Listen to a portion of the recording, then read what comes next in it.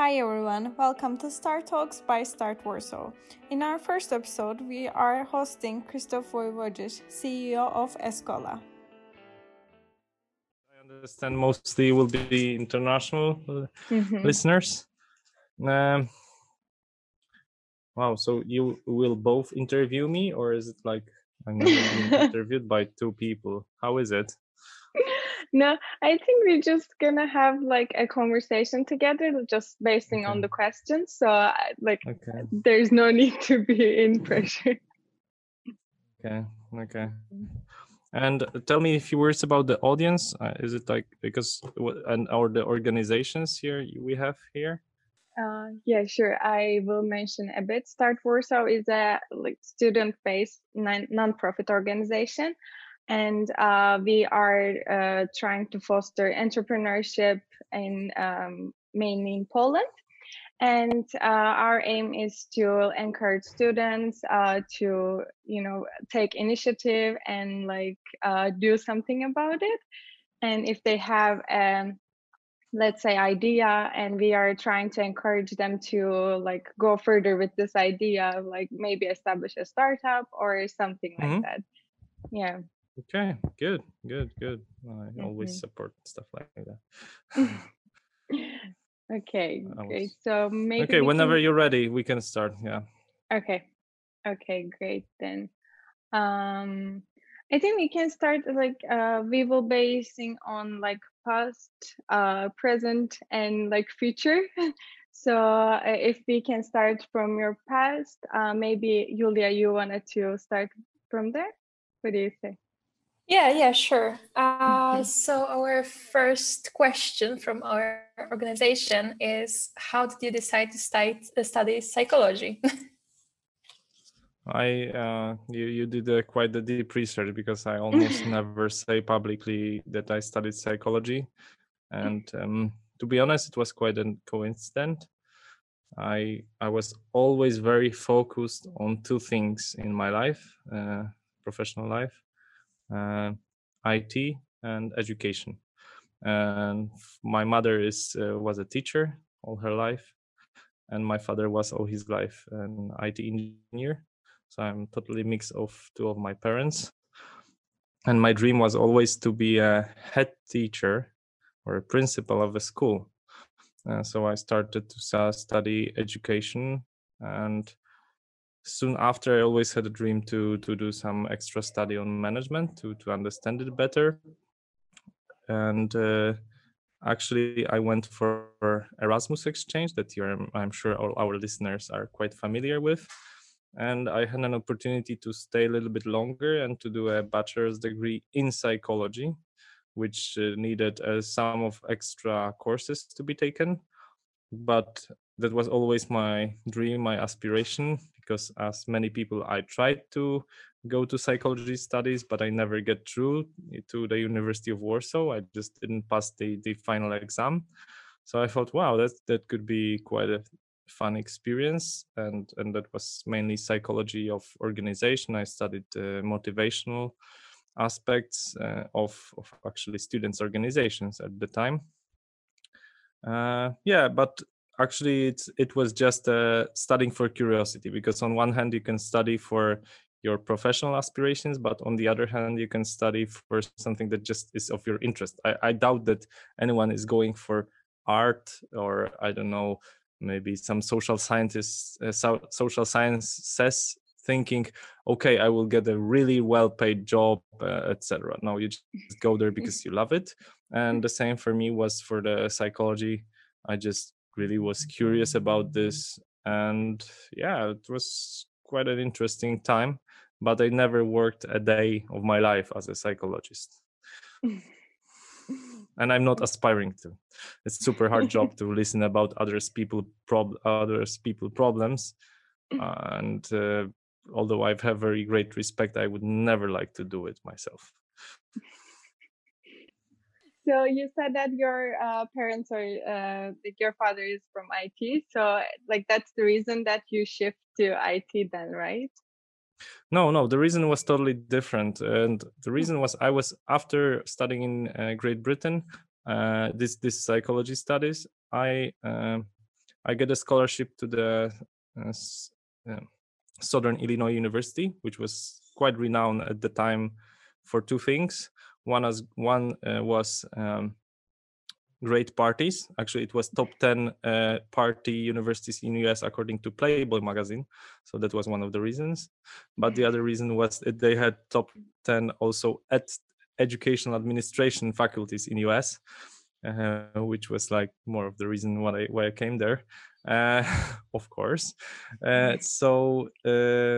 Yeah, that actually that was the time where and when I understood what is education administration and why technology plays so important role. Please remember it was 2008, so the Facebook was just starting even in US, and all of the things was really getting the peak. We were just at the breakthrough of two things. First was a great economic crisis just started, so the dollar comparing to Polish zloty costed 2 zloty. You can imagine that, how cheap you could get things at the time when I was there in United States. Second, Mr. Barack Obama was elected the president, so it was like also a big thing, because Afro-American community was really excited about this. Was maybe you don't remember this, but it was a really big breakthrough. Please remember that Barack Obama got a Nobel Prize for being actually. Of course, there were many reasons, but actually it was because he was first Afro-American president of United States. And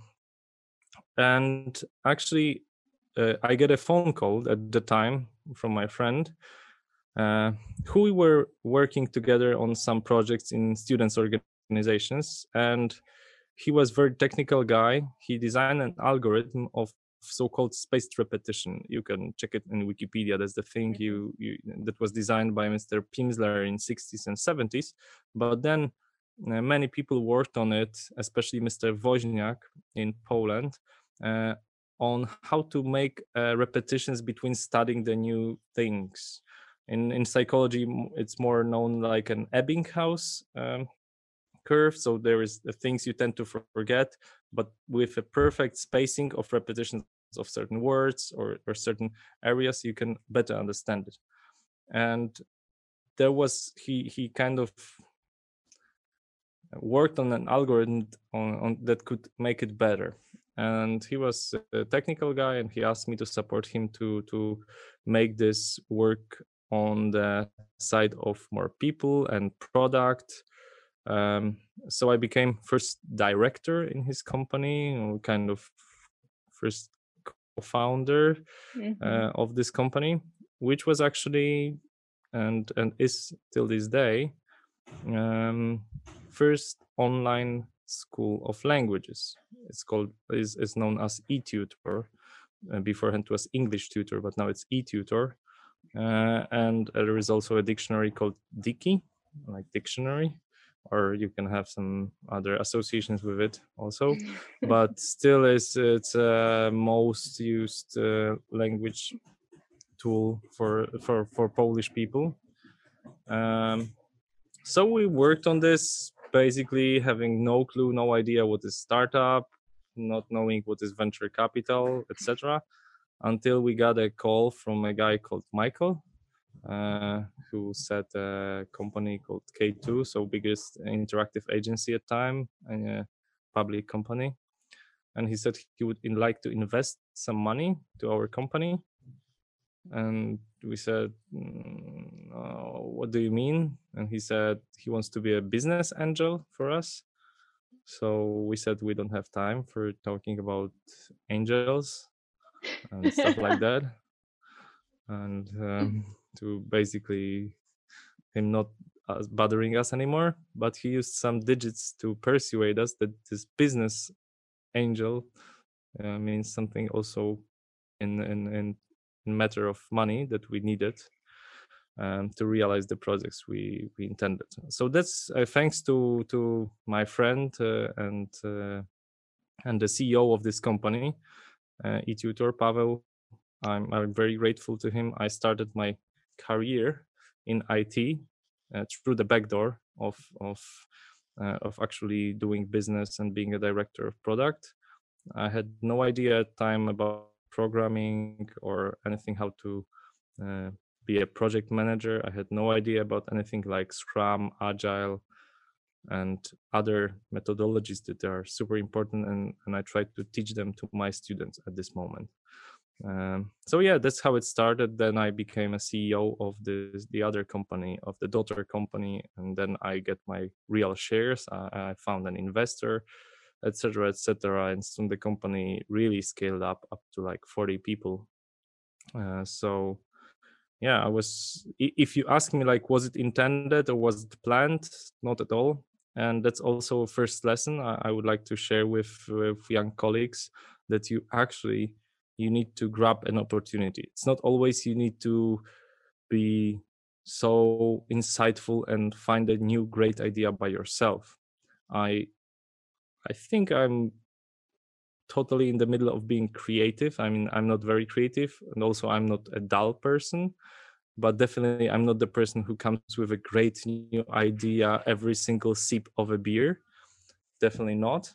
Sometimes you need to jump on the opportunity, use your contacts, use your colleagues, maybe use some opportunity to jump on some great business. And the other lesson is that usually the business at the start seems totally disaster. I mean, a total disaster. What I mean is, when we started, we didn't have much money to it, so we needed to reinvest everything we got, all the money we got, like management, we automatically lent to a company so it could pay to all the other employees, and we counted every penny to give it back and invest it. So that's the second lesson. Don't be greedy at the beginning. I know now that the venture capitals are very generous and can give you a good the good salary at the beginning, but actually the more you invest at the beginning, the more you get it from the company in the later stages. Also, it means that the later you get the funding, the more equity you will get, and that's a big lesson. Again, that be patient. Yeah, so I think this is also related with our next question. It was like, what was the first company you founded? And I think like you co-founded the eTutor, and then the daughter company you said. Yeah, the deal was that I had some today you would call it employee stock options, so like a promise of some shares, but we exchange it to the other company that was at the time called Fun English. Later it was called Fun Media, because it came together. It's again a lesson about using opportunity and jumping on opportunity. That was the time when the Groupon and all the group purchasing became quite popular. It really boomed. You might remember this, that when people were buying, cheap haircut or restaurants, but also e-learning. And on one hand, haircut, you cannot scale up because you cannot, just cut 1,000 people at a time. But of e-learning and all the e-services, you can scale it up quite easily. So to call it in the professional economic term, the margin cost of the e-learning is practically zero. So you can upsell as many units as you need with practically zero cost on your side. So biggest cost usually is marketing and getting trust of the client. And with the group shopping, you could buy it quite cheaply. And sometimes even people learned about our product and purchase it later because of this group shopping. So it was totally worth it, and we scaled up super quickly thanks to that. And the organization within 2 years grew to 40 people. That was great energy in the room because we started and we changed offices very quickly. We had international team of people from Germany, Spain, France, and we used a lot contacts of our Erasmus students, because we needed real actors to teach French, German, Russian to other students. And it was definitely a great time. When I see it now, it was not so very professional what we did, and again, no perfect methodology. We used Excel for project management, which was quite good Excel, I think, to handle 40 people. But it worked. I mean, it worked for us at the time, and I was happy to be part of it. And I know that many people met together after many years of working with this company, which means we created quite great spirit of growth. Okay, I have a question actually, because right now there's a lot of programs with mentoring. And did you have some kind of mentor, or do you consider just a group of people mentoring each other, like in your future? I'm sorry, in the past. Well, it's a good question, because you have to remember, even in 2012, it was totally different time. I mean, there was no something like startup scene that you have, and no one was aware about how you do this type of companies. Well, not nobody, but very little people knew about it. So, hold on, I think I need to add someone. Okay. You will cut it later. Yeah. So at the time, there was no like a solid startup scene like you have today. But I had some mentors I'm really grateful to. First, I mentioned that was Pavel, that was a CEO of a company, and he was a very well organized person. And what was maybe not my very strong trait of my character, he was very conservative. So he was very picky about priorities. So when he was focused, he really made it really perfect, which is quite rare for young people. Usually young people do many things and it's very shallow, not very detailed work. But he had this trait of being very detailed. Another person definitely was my other partner, a business partner, Bart, who on the other hand had great contact with people, and he was really charismatic and could create a vision. And many young people joined our team because of him and him being able to talk them into it.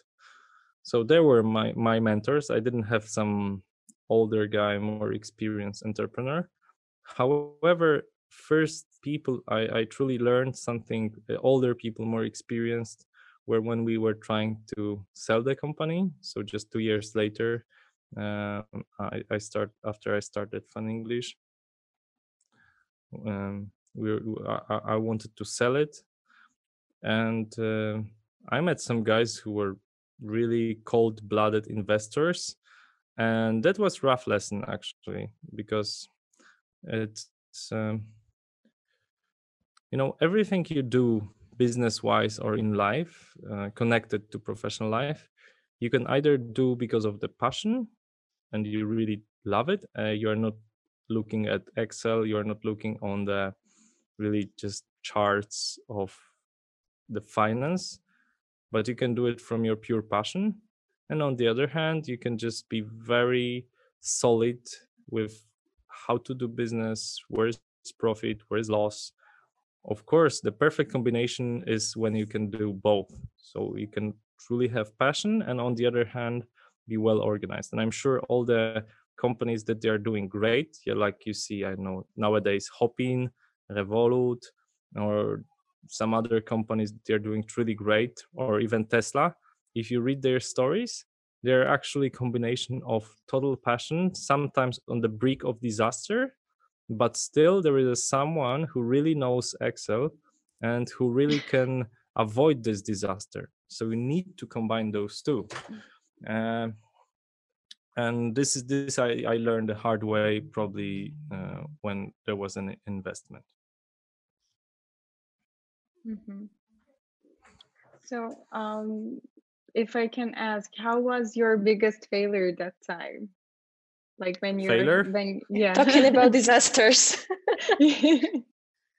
I think once my professor said to me that Professor Orłowski said to me that doing business is not getting success, is actually avoiding big failures. And I think there were so many failures that it would be even hard to say all of them.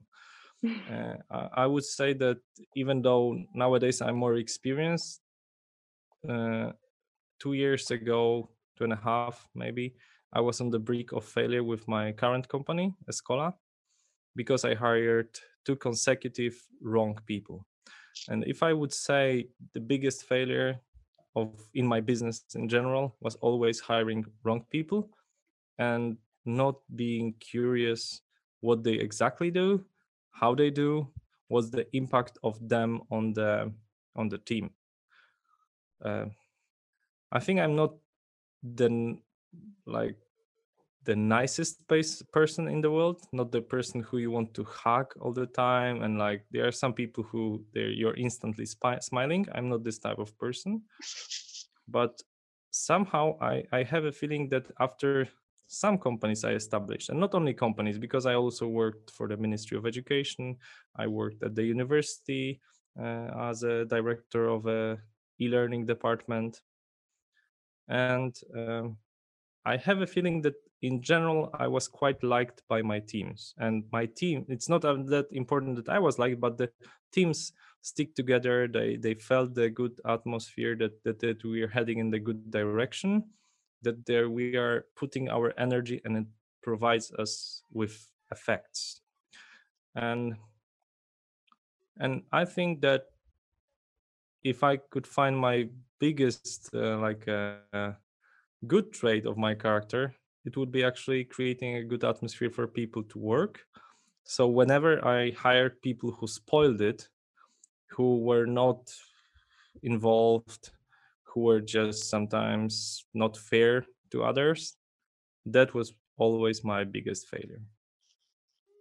So you mentioned a couple of times of like team spirit. So you really like value team spirit, right? Like do you think that it's important for a company to, go big? Yeah, definitely, because it is also another lesson I can give to young entrepreneurs, that not only your idea doesn't have to be perfect. It doesn't even have to be good, but your team has to be great. Because sometimes to find a so-called product market fit, it takes time. It really takes time, and it's super hard sometimes to find a great niche of a product, because trust me, big companies are looking for the niches all the time, and they are trying all the different methods to just find a cash cow of some niche. But if you have a great team, sometimes you can shift your business, what is called in management now pivoting. So we can pivot your business towards the right direction, and with the right team actually deliver it. So just to give you example from my own experience with Fun English, we were all the time at the so-called break-even point. So the profit was more or less equal a loss of the company, and it was really hard to get it started. But one day our chief programmer said that we should try this one, so creating another type of product. And we said, okay, let's give it a go. And we really jumped on this with great passion. And the ROI, so return on investment with this product, was 1000% within first 2 months. So it means we tenfold made a profit of just this one product, and that's how actually we started to accelerate like crazy. Mm-hmm. And it was totally not an original idea of our company. It was a big pivot because we changed the market of what we were doing, but we managed to do it because of a great team we had, and we managed to deliver it because of the great team we had. Same was with my current business. We were like kind of going sluggish, slowly, for first 2 years, and it was hard for us to get a traction. But once we get it in early 2019, so 2 years ago, and we created a team, I instantly felt a great team spirit. And great team spirit means we all know which direction we're going. And since then, I have kind of a rule that at least once a quarter, so 4 times a year, I need to align my priorities and strategy of a company with the core team. And this is super important, because sometimes, this type of leadership, when you have one guy who's like super great, and you have this with Amazon, possibly. You have in Poland Just Join IT with great Piotr Nowosielski.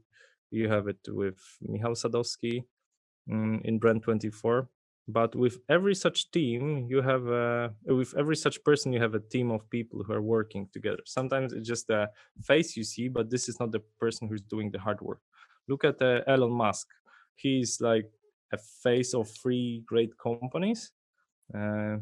But still, every of this company has its own CEO usually, and also COO and management team. And trust me, he's not supervising all of these projects. They're just great managers, and sometimes his main role is creating this vision and to show people that we are heading to this direction. And this is super important for me. And I would like to also give another lesson, maybe it's 6th lesson. Let's keep it this count.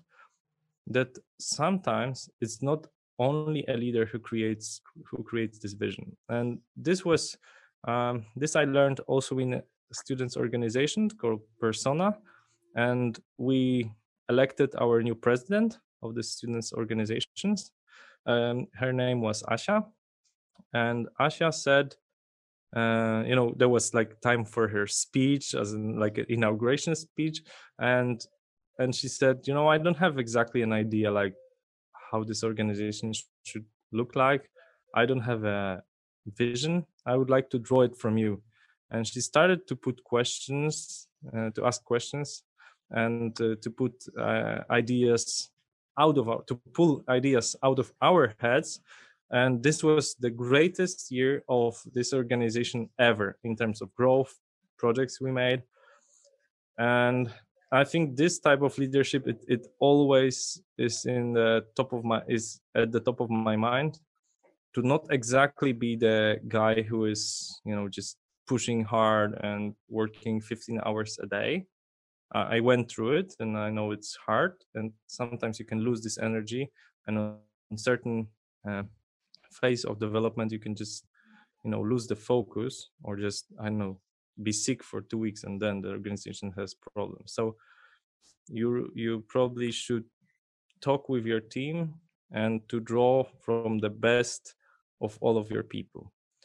And as I said before, I'm definitely not the most compassionate person, not the person who you could really be the nicest with.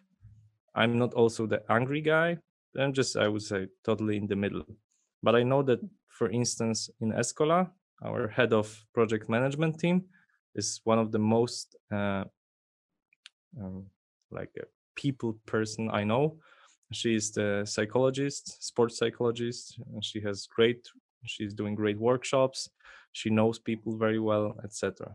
So we build our a people person in the organization on Monica, and same for other guys. On the other hand, our head programmer, chief technology officer, is not the person who is super with people, but he's great with technology, and he can discuss with another developers. So yeah, you need to try to structure it properly, because and build on the strong features of everyone. So sometimes school wants to, and the university wants to kind of avoid traps of your weaknesses. But in my opinion, sometimes it's better to build on strengths of yours. So don't try to be, I don't know, if you don't like running, okay, just don't try to run, but try cycling. Maybe cycling is the thing you like, and it serves quite similar role. Okay. Mm-hmm. That's a really important lesson, I think, for everyone, because I think these days people are trying to fit in the, like, let's say, perfect personality. They are trying to be sportive, they're trying to be, I don't know, social, but sometimes you don't need to try that much, I think. Exactly, you cannot be the best in everything. For instance, I'm not the perfect person of remembering names. It's very embarrassing, but I very often meet people and I don't remember their first names, not mentioning the second names. So it's hard for me to be a good salesperson, for instance. The only way how I can do sales is that people come to me and call me with certain things. So I try to write good articles. I try to take part in conferences. I try to share my knowledge. So it's kind of my credo now to share knowledge. That's why I'm here with you guys. And if other people see, okay, this guy is probably saying interesting things, this guy probably knows the matter on how IT works, people ask me questions like how to do this app or that app. Just to give you an example, today morning I had 2 calls. One was regarding how to organize user experience in one of the applications. I don't really know, but I could more or less help how to do it. And I also was called by a teacher who asked me how to make a curriculum of teaching in the high school. And I gave him some piece of advice. He will not become my client probably, but he will say to other people, okay, Chris gave me a nice piece of advice, and with word of mouth, probably I will get a client from it. Probably not, probably yes. But I truly believe in this old style way that you need to share knowledge, you need to give to receive. And of course, we are what we sell is knowledge and skill of our developers. So that's what we try to share as well here. Mm-hmm. So we were talking about Escola before. So if we can go back, and can you tell us more about Escola? Like, what is it about, and like how was it founded? Mm-hmm. So Escola is a software house, but now it's more of the venture building house. So what we do is we use the power of technology to create products, and we are associated a lot with education and universities. So yes, we have lots of universities that are our clients, mainly for mobile apps. So the apps where you can see your grades, your lectures, how this schedule of yours looks like. If it looks really nice, it's probably you're using Escola's app. If it looks nasty, that's probably some other's app. Uh, that's what we are known of. But on the other hand, we do lots of other projects.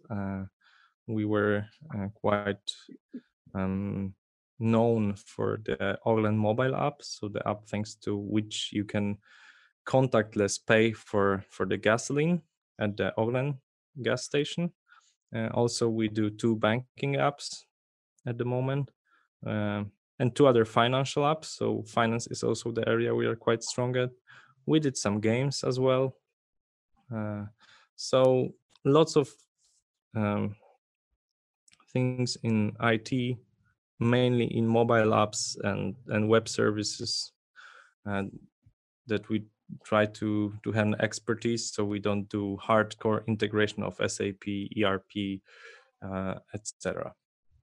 Because it's too complicated for our scale. We are a team of 50 people at the moment, And how it started, of course, it would be great to tell you that I designed it and I had the strategy and clear picture in my head at the beginning.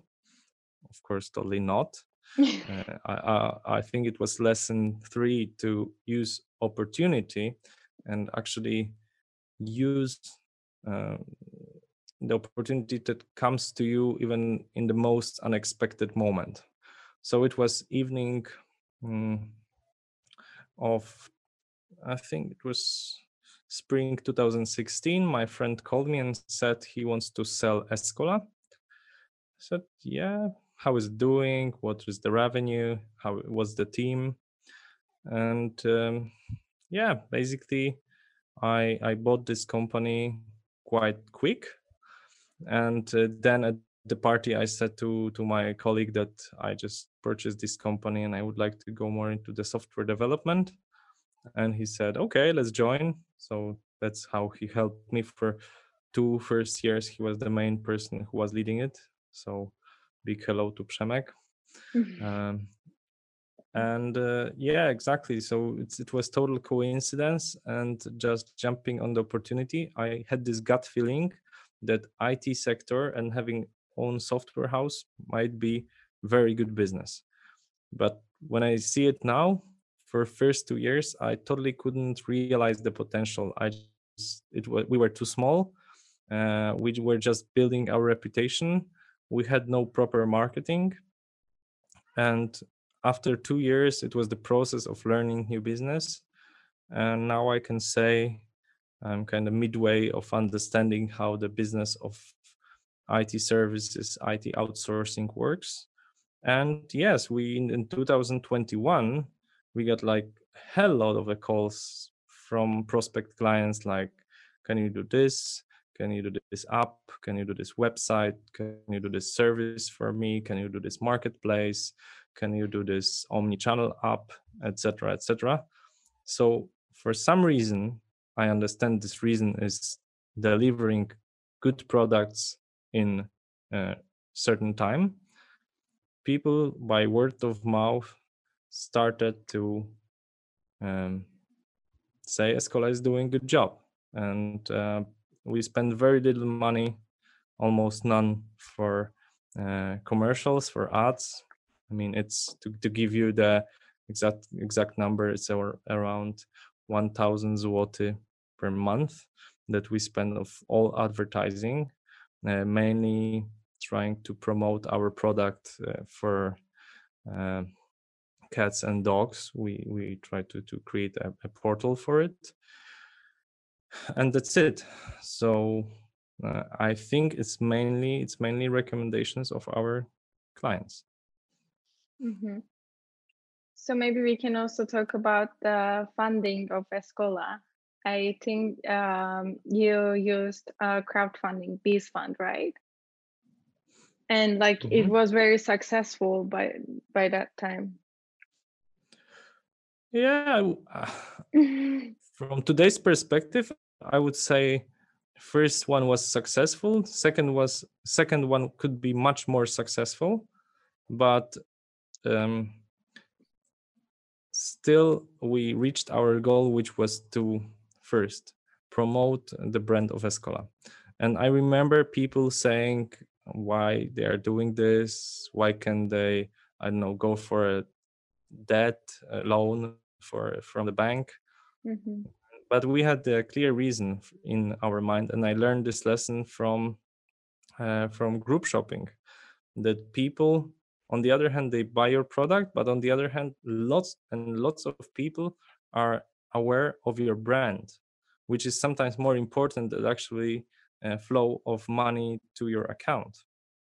And therefore, I find it a very successful move, because thanks to that, we got 350 ambassadors of our brand. Even though someone buys just one stock, which costed 70 zloty, it's still some sort of association that we have, some sort of relation. And in case someone asks you, like, which software house do you recommend? I have this technical problem to solve. Like, which one would you recommend? Any or the one that you purchased one stock and you probably spent some time to buy this stock, to understand like what they're doing. You are in their Facebook group, or you get occasional email like how they're doing, etc. So yes, I think it was a good decision. Although it needs some time to serve all these people, because there are questions, and people of course want to make profit out of it at the end. But I think it was quite a unusual way, and what is kind of rule of thumb, good way is to go quite unusual way in business, because there are some ways that are super crowded. Let's take marketing on LinkedIn. Now everyone is saying, okay, you need to do this marketing on LinkedIn and ask people questions and go into discussions and send I know some requests and offers, or do email marketing. Of course, it can be very effective, but everyone is doing it. But on the other hand, for instance, podcasts or video podcast, what we do at the moment, is not that crowded yet.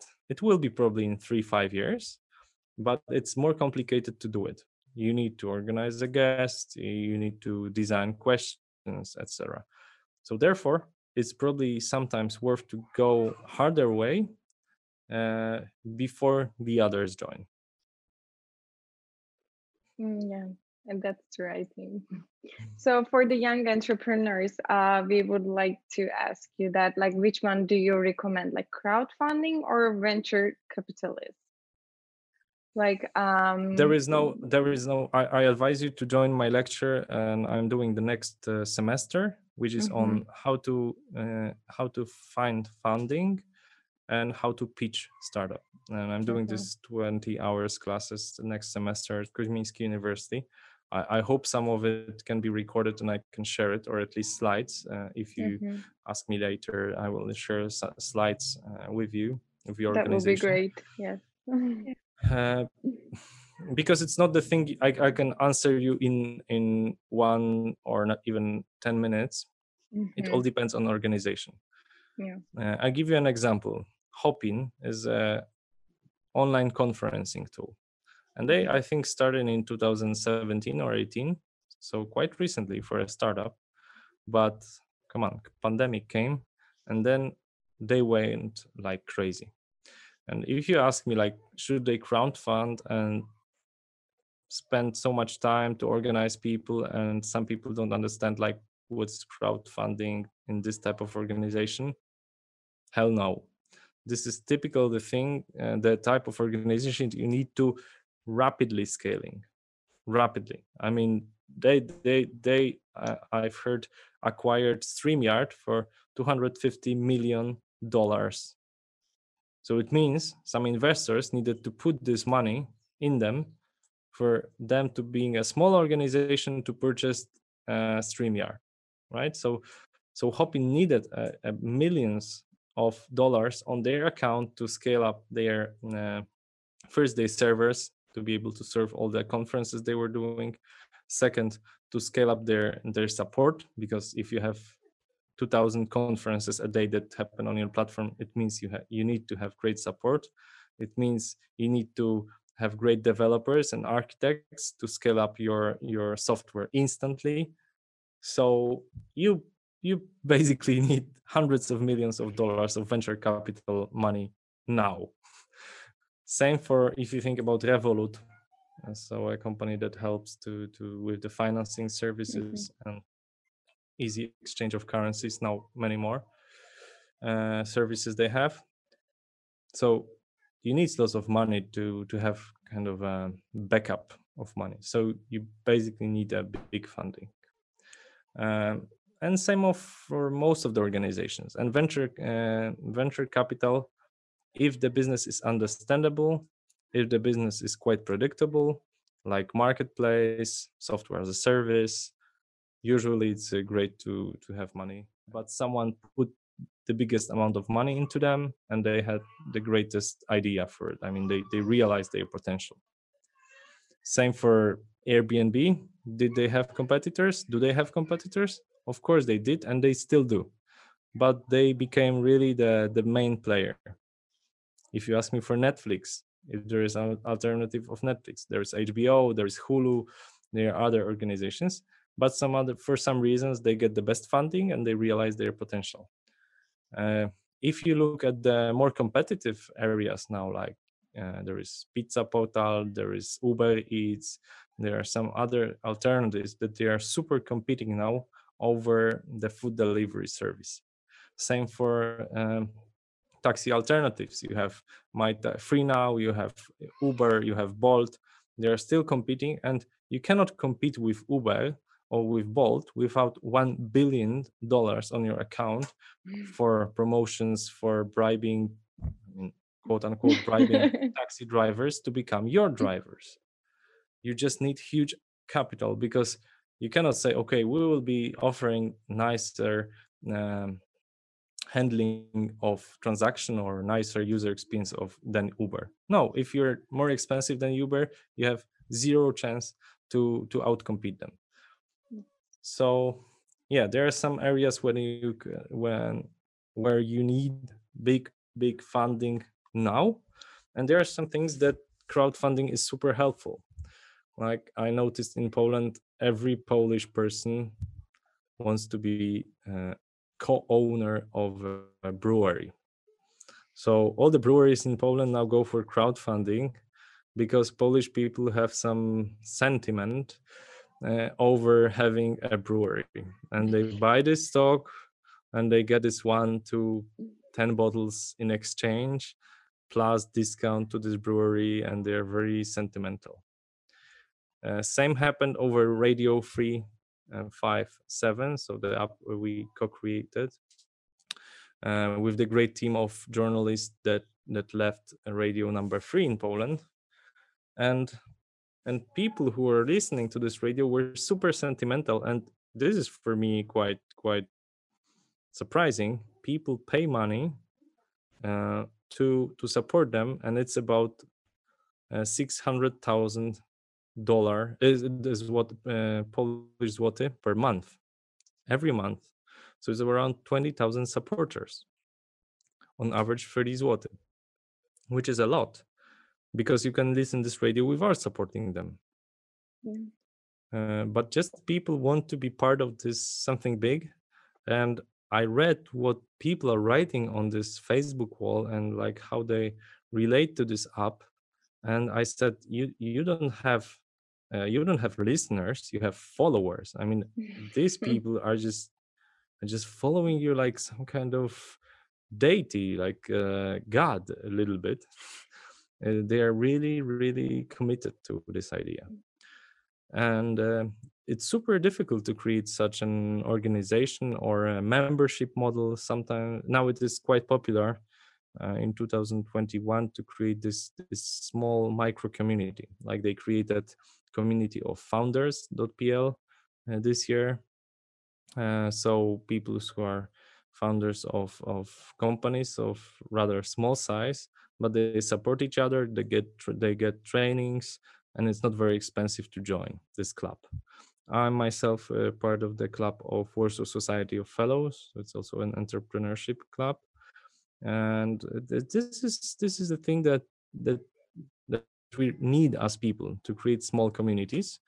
Sometimes they can grow for really big communities, like I don't know, Business Networking International, BNI. But people need to belong. We are just a tribal society. We need to belong to someone, and crowdfunding is a way to belong to something and to commit it with the thing that is really true. I mean, time and money, this is the thing that they're very limited.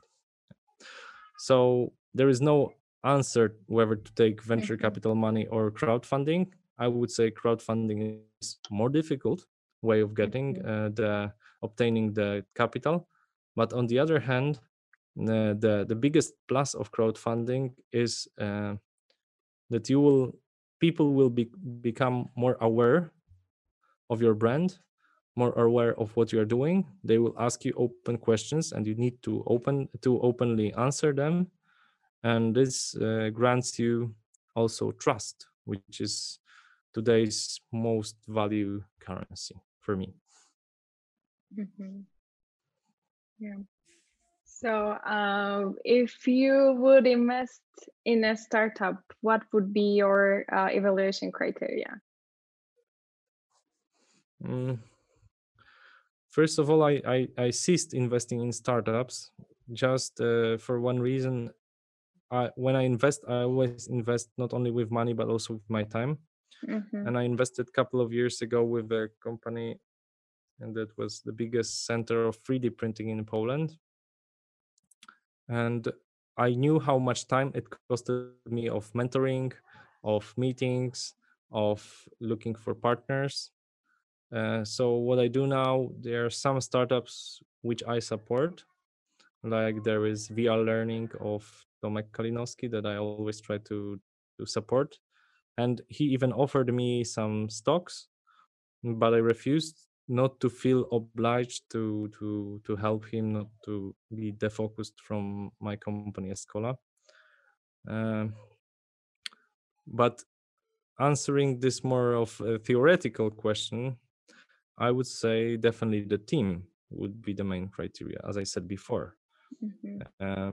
Because there are very little ideas now you can create. There are still some ideas, but most of the young people I meet during, because I'm doing a little bit of lecturing every semester, so most of the young people are very enchanted and in love with some brand new ideas like blockchain, like artificial intelligence. But most of you don't stand a chance against Google, Amazon, Microsoft when we speak about big data and machine learning. You need to have really great idea to be able to sell it, and usually through technological advantage, because they will always have bigger data. For blockchain, I mean, the usage of this system is quite well known now, and it's all goes to speculation, marketing, and looking for some new use of it. So it's really difficult to outperform other players. But still, as I said, young people are very enchanted in these new technologies, which is good, because out of 1,000, 1-2 people will find something truly great and a great breakthrough. But still, there is lots things to do in a very traditional technology. Like, as I said, marketplace or software as a service, there are still so many niches that you can find. Let's take insurance industry. I mean, they are not very striving for a new technology. They usually would like to have an offer and give it to their clients. They have lists of clients and they give it. So it's very easy to create a software as a service program that would enable it to do it easier, faster. Another example is to digitalize kindergartens. It's quite obvious that kindergartens are not the places where there is a big technological breakthrough, but parents would like to know what their children are eating, what classes they have, even though that they are not proper classes, but still. So you need some sort of technology to support communication with parents, especially nowadays in time of pandemic. So there is a software called Inso, there is software called LifeKit. They're making great progress nowadays with this niche. And I could give you dozens of other examples of taking traditional sector and making it more modern, more digitalized, but not with blockchain and artificial intelligence, but just with the thing that to take a hairdresser and or a barber shop, and making the guy not to use notes and shifting to using his mobile phone and her mobile phone. And that's what Booksy is doing.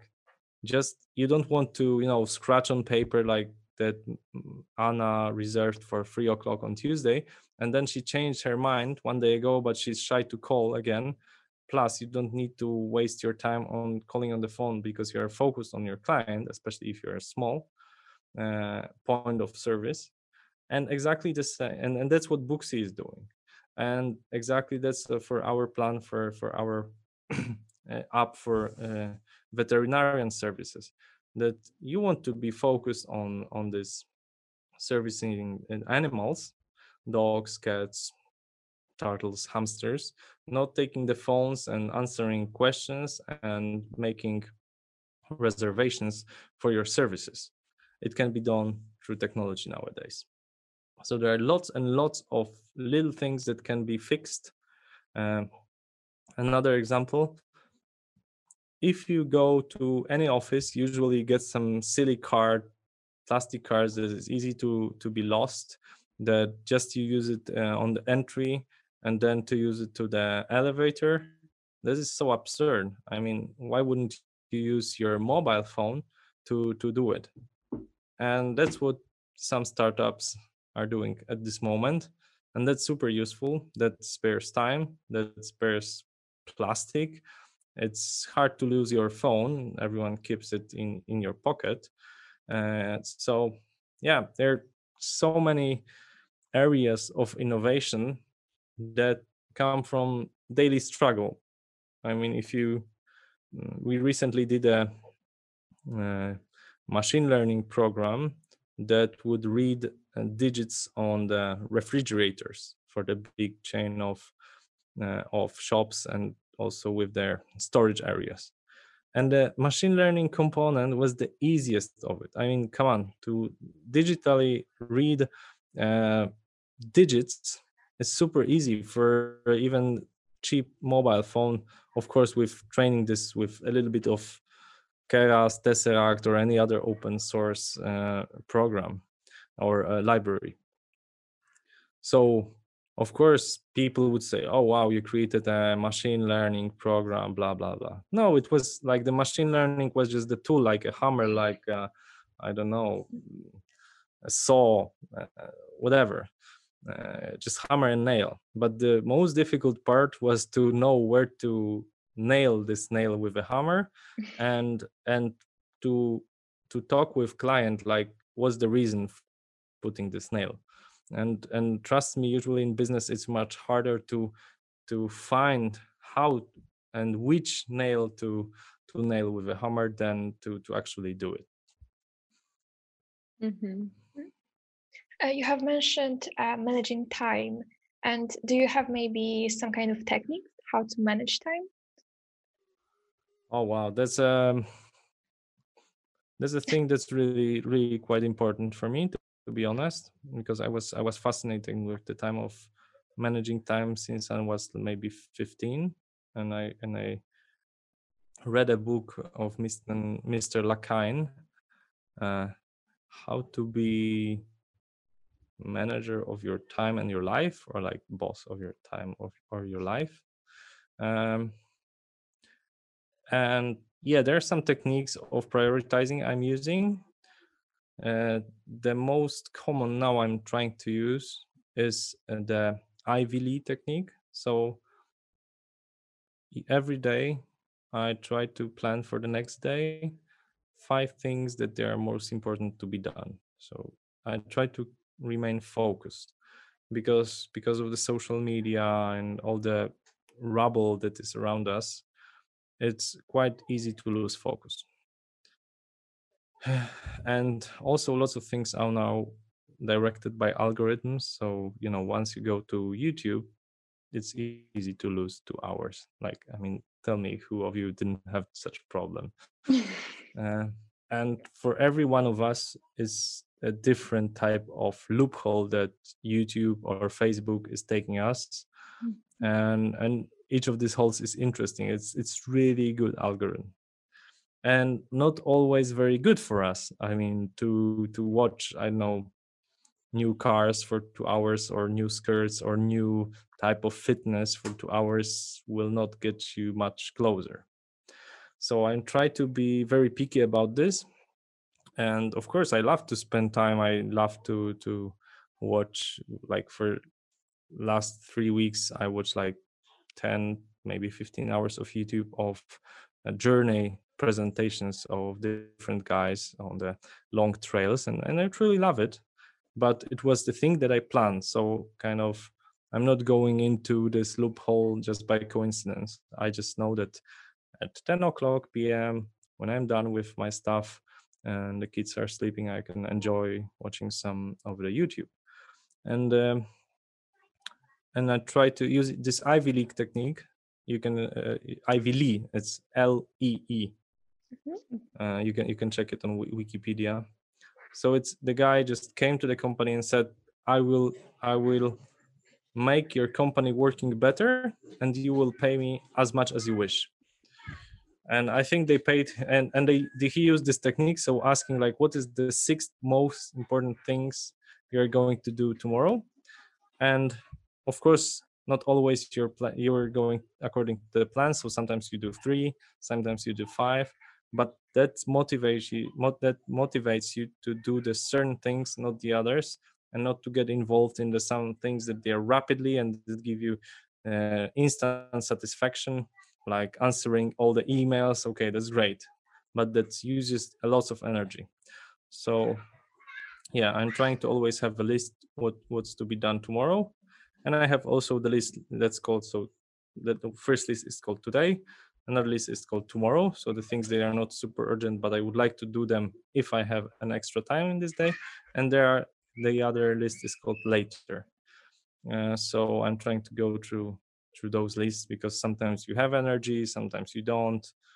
I have small kids, so sometimes the nights are quite rough, so the next day I'm not that productive I wish I was. So naturally you need to take this into account. If your students, sometimes can be a party factor that can impact your next day. So don't expect of yourself to be a Robocop and to be always focused. Just be brave to tell yourself, I have this list to be done, but I will do it with my own pace. But these things, it's not random Facebook and YouTube. Yeah. Okay, thank you for your answer. Do we have time to ask questions from LinkedIn? I think our previous president Bogdan asked like a couple of questions. Yeah, let's go with like 10-15 more minutes maximum. Okay. Okay, great. So he asked that how to estimate the development cost for your app idea for non-technical founders. Oh, this is actually quite easy, because we get we get lots of such questions. And our role is we make business out of answering this type of questions, so making estimations. So do a 1-pager, so describe how your app should work, or make an Excel. The best is to do an Excel with a list of features. So as a user I can register, as a user I can log in with LinkedIn, Facebook and Google account. As an administration, I can delete account. As an user, I can, open this and this feature. As a user, I can do this and that. If you make such an Excel and you just list lots of features on the perspective of user and on the perspective of administrator, because please remember that we programming it, we need to take care that you can, delete account or like moderate a comment, this type of stuff, or add some extra items to the app. So if you have such an Excel, you send it to some companies that they are dedicated to doing mobile apps or web apps, whatever you need. And I'm sure if you send 10 emails, you should get 3-5 estimations. Of course, some will say, okay, this is probably a student, because we do some screen background check, and we try to look like who is asking. If it's a more of a credible source, probably you will get more you will be more focused. But still, even to the people that probably don't have a budget yet, we try to give an answer, and most of the other companies, I'm sure, that will support you with that as well. Okay, that's great. He also asked that, so what kind of tests should founders run to predict future? unit economics, so see if it's like financially viable in the first place. So if you wanted to learn that before starting, if it's gonna work financially, it's gonna be like profitable. I think it's almost impossible to predict future, and I said twice in this discussion that you should jump on opportunity. Of course, it's worth to observe some trends that are important. Like I said, artificial intelligence is quite important trend, and I'm more than sure it will transform our lives. In terms of some of the jobs will be hopefully non-existent, or at least much more ambitious than they are now. To give you an example, Escola does some invoicing, so we invoice our client. On base of that, we get paid, but we also buy things. I don't know, if you look at this microphone, it costed, I don't know, let's say 500 zloty. So I get an invoice for it, sometimes in paper, sometimes as electronic, and then I send it to my accounting. And it's hard to believe, but still, most of the programs don't automatically take this invoice to the system. Someone is either copy pasting it, that's the most usual thing, or if you get a paper invoice, which is still quite common if you go to IKEA, MediaMarkt, whatever, you get a paper invoice. You need to, like, literally someone is typing on the computer like FV/02/2021/047. This is so absurd. And this could be solved with AI today instantly. But it is not. It is totally not. And that's, I think, should be changed very short time. I hope simultaneously autonomous driving and some other stuff could be solved. But this is not that easy as many people think. I mean, there is also for autonomous driving, for instance, there is so much social things you need to decide, like what should car do if there is a choice between losing your life or crashing with some other driver or pedestrian. And this, no one will take responsibility for it, so you need to take this on yourself. And that's just this ethical issue stops a lot autonomous driving.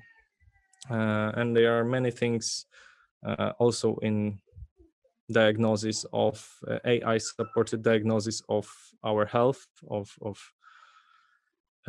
different health issues, that at the end that should be a human doctor that decides. So it's worth to observe trends, but it's more important to be able to detect opportunity, to know people who are smart and do business with them.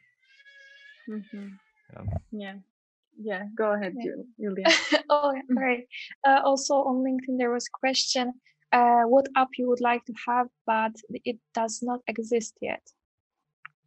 Oh, that's a very good question. Yeah, I had this idea this night. Yeah, I have it. It's maybe it's not an app, but it's a thing. I'm surprised it's not existing, but it's a very personal thing. I mean that waking up of children during the night is such a bothering issue for all young parents. And I mean, we have painkillers, we have now this drug for COVID developed in 1 year, but there is no way how to put asleep your children. And probably should be some way how to support mothers especially, and fathers as well, in this. And I'm quite surprised with this. Even when ladies are giving birth now, there is painkiller for giving birth. So it's still super hard, but there is some support. So there are still, very primal things that are unsolved.